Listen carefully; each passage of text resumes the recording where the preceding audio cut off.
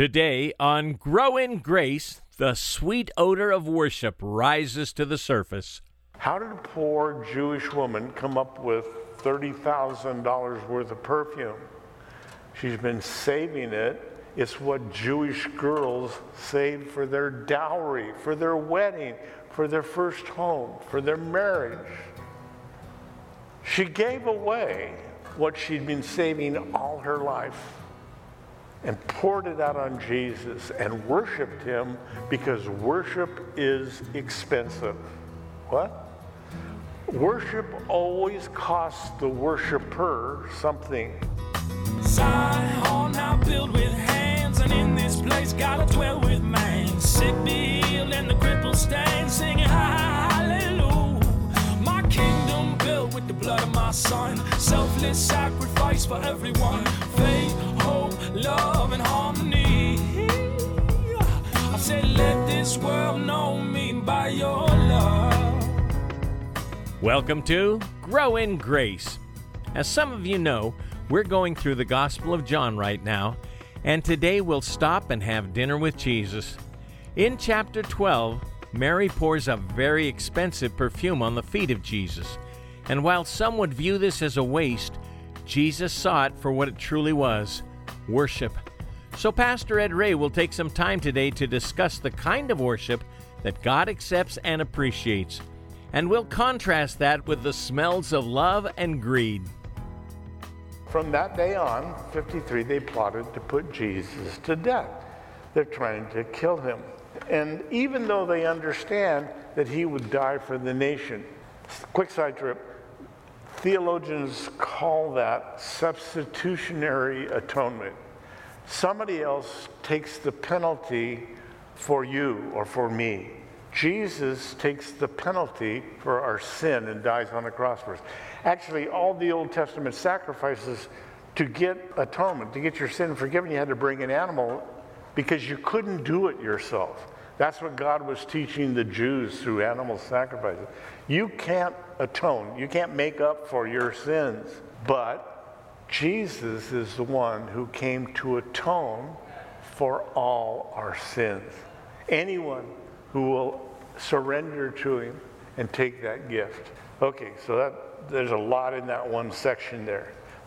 They plotted to put Jesus to death, verse 54. Therefore, Jesus no longer walked openly among the Jews, this Jewish leadership, but went from there to the country near the wilderness, in the desert, to a city called Ephraim. The word means unfruitful. It's a really dry section, 14 miles northeast of Jerusalem, and there remained with his disciples. He goes and he hides out from the Jews. Why? Was he afraid? This is God. No, it's not the right time. God has a timing for Jesus' life and your life and mine. None of us know what it is. Psalm 139 says, our days were written, the number of them, in his book when you were being formed in your mother's womb. Jesus had a very specific thing he had to do on a very specific day, on the Passover, and he had to do it this particular year because God had given Daniel, the prophet in the Old Testament, the exact day that Jesus would come in the eastern gate of Jerusalem. I know I'm throwing a lot of information at you, but all you really need to get from that is Jesus is up here in Ephraim because he's waiting for a week. It's only a week away from his death.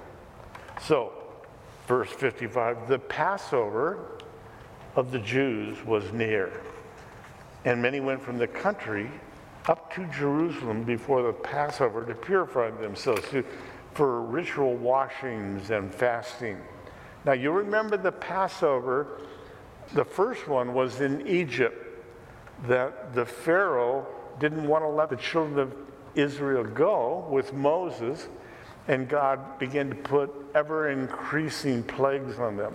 The last one was the same thing that the Egyptians had done to the Jews. You remember Moses had to be hidden in the reeds because Pharaoh had ordered that all the male babies born would be killed. So the last terrible plague was that an angel would go to all the homes in Israel and kill the firstborn son. Unless you got a lamb and took it into your home and then sacrificed it and then took the blood of that lamb and put it on the doorpost of your home, and any home that had the blood of the lamb on it, the angel would pass over and no one would be harmed there. That's true about your house today. Don't kill a lamb. That's not what I'm saying. The death angel will pass over your house when you have surrendered your life to Jesus Christ. That's what the Passover is. So God set it all up. The exact day, way back in the book of Daniel, 700 years before this event we're reading about. And this one is coming.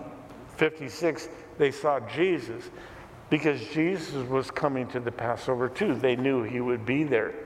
But they went back and forth. Surely he won't come, will he? Is what they're saying. It's actually in the Greek language, it's in the negative. Now both, verse 57, the chief priests and the Pharisees had given a command that anyone who knew where Jesus was, he had to report him, that they might seize him. They're going to arrest him. They're going to kill him. And so they're waiting for someone to tell them where Jesus is. Does Jesus cower in fear? No, he shows up in a suburb for a meal, verse 1.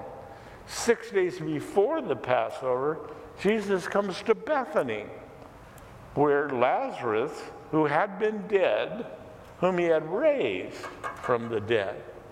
So it's 6 days before the great Sabbath, the Passover, third new moon from the winter equinox, that they arrive at where the Passover, that's why it changes every year, the date of it.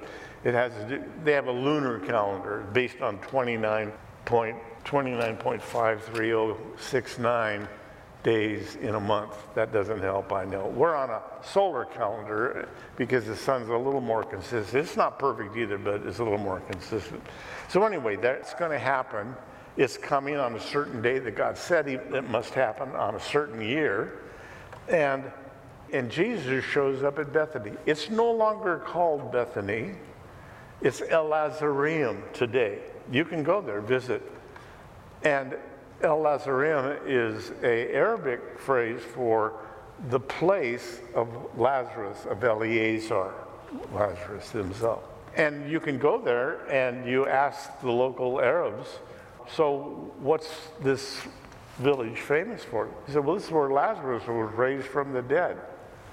Wait a minute, you're a Muslim. Yeah, but this is where Jesus was raised from the dead. Raised Lazarus from the dead. That's why we call the village after him. And you can go into the tomb. Is it the right one? Well, there's only one tomb in town that's in a cave, and they said Lazarus was in a cave. So yeah, I think it is. But Jesus is there a few days after he asked Lazarus to come out of the grave, okay? And he shows up at the house. Verse 2, they made him a supper. Martha served, the two sisters, Mary and Martha. Martha's the one that's always doing things. And Lazarus was one of those who sat at the table with him. He was dead just a few days ago. Now he's sitting up having a meal.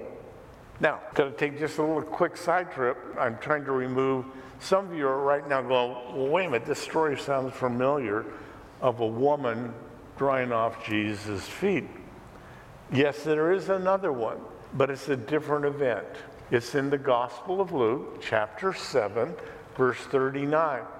And let me give you the quick version of that story. It happens in Galilee, up in the north. The one we're reading about today is in Jerusalem. So this one, in Luke chapter 7, was in the first year of Jesus' ministry. This one is in the last year, 3 years later. The one up in the north, in Luke, is in a man's house named Simon the Pharisee. And so Simon is a rabbi who doesn't believe Jesus is the Messiah.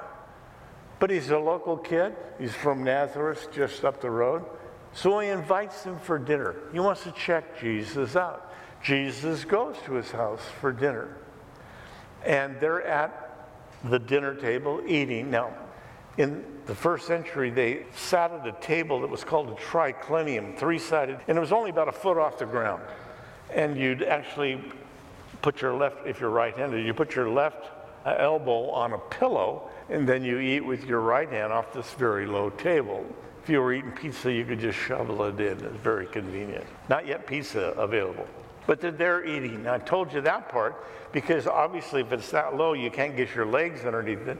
So your legs go out behind you. So he's at a table with this Pharisee that doesn't believe, hostile witness.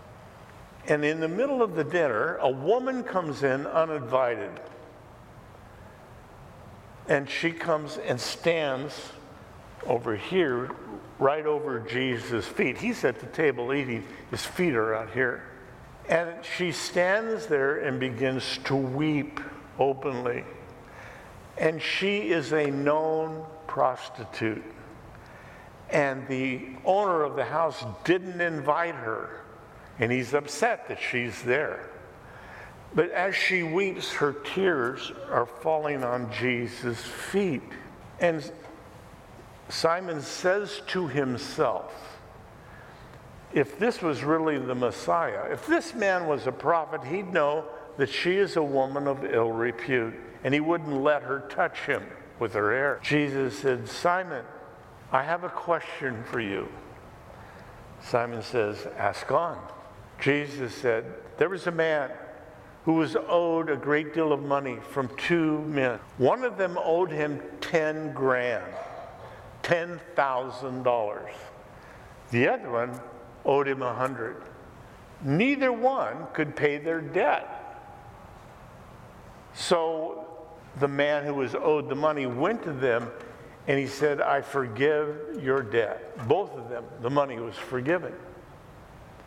Jesus said, Simon, which man do you think loved him the most?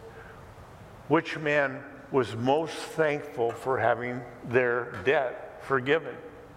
And Simon said, well, I guess it must be the man who owed the most money, the $10,000. Jesus said, Simon, you have answered correctly, rightly. This woman, and he points to the prostitute,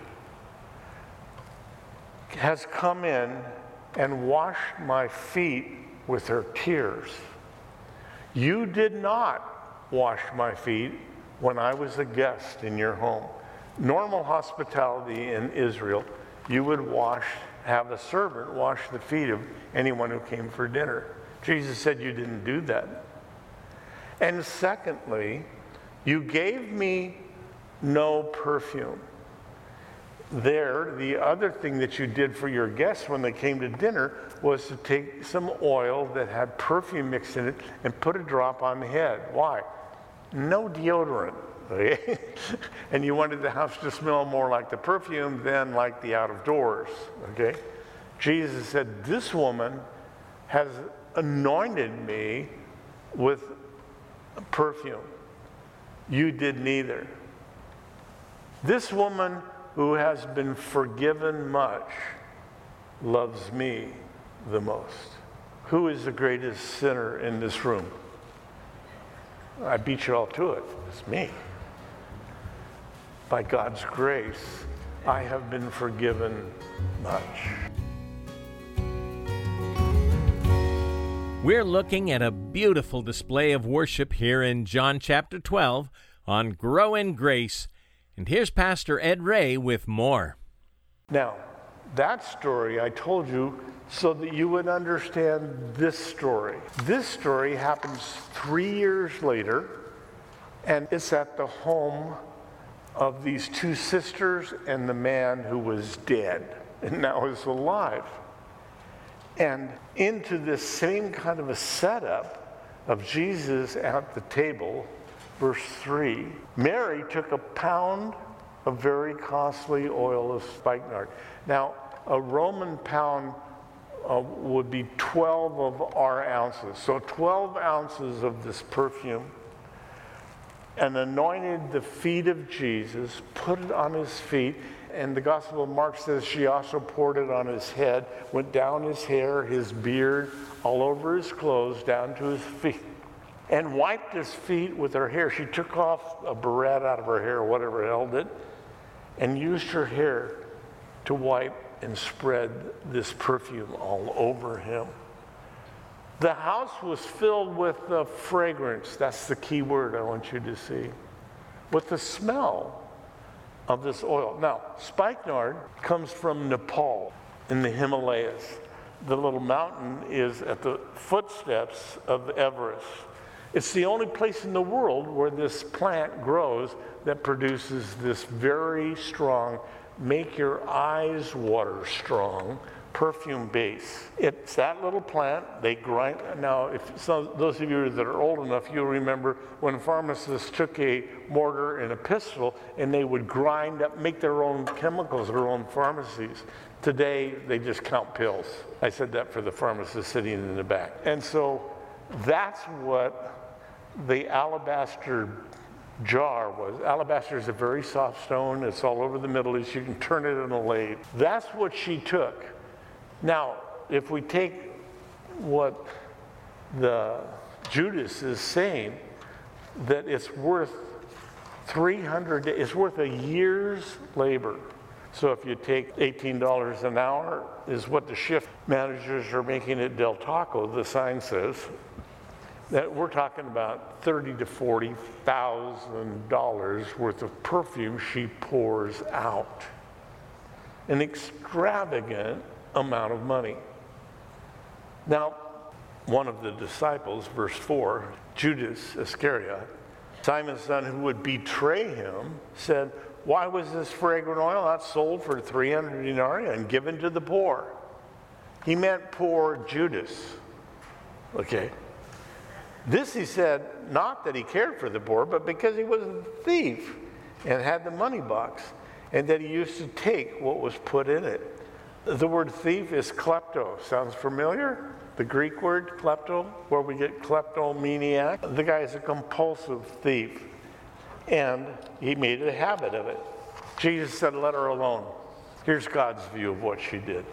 "She has kept this for the day of my burial." How did a poor Jewish woman come up with $30,000 worth of perfume? She's been saving it. It's what Jewish girls save for their dowry, for their wedding, for their first home, for their marriage. She gave away what she'd been saving all her life and poured it out on Jesus and worshiped him, because worship is expensive. What? Worship always costs the worshiper something. I hope you joined in the worship earlier. We sang these songs because that's what the New Testament says our worship is to be, that we would offer a sacrifice of praise, the fruit of our lips. So we sing to him. And you say, well, how is that expensive? You don't feel like singing. No, I don't feel like singing. But Jesus has done so much for us, we say, I'm going to worship him, and I'll choose to do it. A little inconvenient, I may be having a bad day, may have a headache, doesn't matter. I'm going to choose to worship. Now, there's a couple of things that come out of that. Number one, worshipers become like what they're worshiping. What? There's a guy that comes to first service that rides a Harley. It is completely dressed out. Okay, got the leather and the rivets and sequins. He has blinged it out, okay? And I know it's his because when he comes in here, and I won't say where he sits, and when he sits down, because his leather jacket looks just like his motorcycle. What are you saying, Pastor? He's becoming what he worships, his bike. You become like Jesus when you worship him. That's the lesson. You become like what you worship. You worship God, you start to take on the characteristics that God has. And he changes you from the inside out. And you take on the fragrance of Jesus. What? How did you get fragrance out of that? 2 Corinthians 2:14. Now thanks be to God, who always leads us in triumph in Christ, and through us, you and I, through us diffuses the fragrance of the knowledge of Him in every place. You see, when you walk into a place, you walk into a home, a neighbor, work, school, classroom, whatever, it's your opportunity to diffuse, to let off the aroma, the fragrance, the smell of Jesus. Where do I get that smell? You worship Him. The same place where Mary took the oil of spikenard and poured it on Jesus. It goes further than that. Come with me just a second. Jesus is only 6 days away from the Passion Week. Tomorrow, after this, He's going to come in the Eastern Gate on the donkey. And every place He rides, the smell of Jesus, the fragrance of Christ fills the air. Everything He does for that whole next week is carried on His hair, on His clothing, all the way down to His feet. As He walked down the Via Dolorosa with the cross on His back, everyone said, "What's that smell?" That's beautiful. That's the smell of Jesus. When He went into Pilate's courtroom, the place was filled with the smell. It's really, really strong. It's a base for perfume. The most expensive base for perfume in the world. I tried to buy some for my wife. I said, you know what, it's her birthday, let me go. And I heard there was a certain brand that had spikenard perfume, and I went to a very expensive department store and said, you know, I'd like some spikenard from so-and-so, I won't name them, but the lady said, sure, how much do you want? I said, well, it comes in ounces, right? She said, well, it starts with a 1/4 ounce and a 1/2 ounce and about, and so I thought I'd be the big spender. I said, well, what's a 1/2 ounce cost? She was $450. Now, don't misunderstand, I love my wife, but she didn't get spikenard every place Jesus went. As He carried the cross and Simon took the cross from Him, Simon was Cyrene, he went, wow, you smell great. You don't look so good, but you smell great. As the centurion and the soldier started to put the spike in his hands, he leaned over and he went, wow, that smell is beautiful. When Joseph of Arimathea and Nicodemus took Him down from the cross, they went, wow, He's already anointed for burial. Who did that? Mary. Mary knew. How did she know? Well, Jesus told everybody, but she heard it from Him. You see, worshipers know stuff. What are you saying, Pastor? I'm saying you worship Jesus and you'll begin to understand things in the Scripture that you didn't see before. You seriously worship God, you'll become like Him, and He'll tell you stuff like He told Mary, I'm going to die in 6 days. Now's your opportunity to anoint me for my burial. We're going through the Gospel of John with Pastor Ed Ray here on Grow in Grace, and it's just a part of our Through the Bible study. If you'd like the CD, which contains the complete and uninterrupted message, call us today at 844-77-GRACE. That's 844-77-GRACE. You can also listen to the program online at thepackinghouse.org. And again, we're at thepackinghouse.org. We're thankful to the Lord for this opportunity to share His Word over the radio, and maybe this is a ministry you'd like to support. This would be a wonderful time to hear from you, and we'll say thanks by sending you The Knowledge of the Holy by A.W. Tozer. This is a classic devotional that has moved the hearts of believers for well over a century. Each chapter focuses on one attitude of God, from God's infinitude to His immutability, grace and goodness. I think you'll find it to be both theologically rich and approachable. Again, we'll send you The Knowledge of the Holy when you give a gift of any amount to Grow in Grace. Just call us right now at 844-77-GRACE.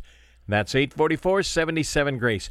And if you wouldn't mind in the next day or two, send off an email to let us know you're listening and what you're getting out of the present series in John. It's encouraging to hear how God is at work through Grow in Grace. Let us know what the Lord is doing in your life when you email us at packinghouseradio@aol.com. And then join us back here next time as we return to our study of the Gospel of John.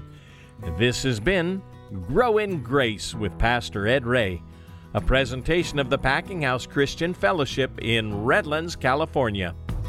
Zion now built with hands, and in this place gotta dwell with man. Sick be healed and the crippled stand, singing hallelujah. My kingdom built with the blood of my son, selfless sacrifice for everyone. Faith, hope, love, and harmony. I said, let this world know me by your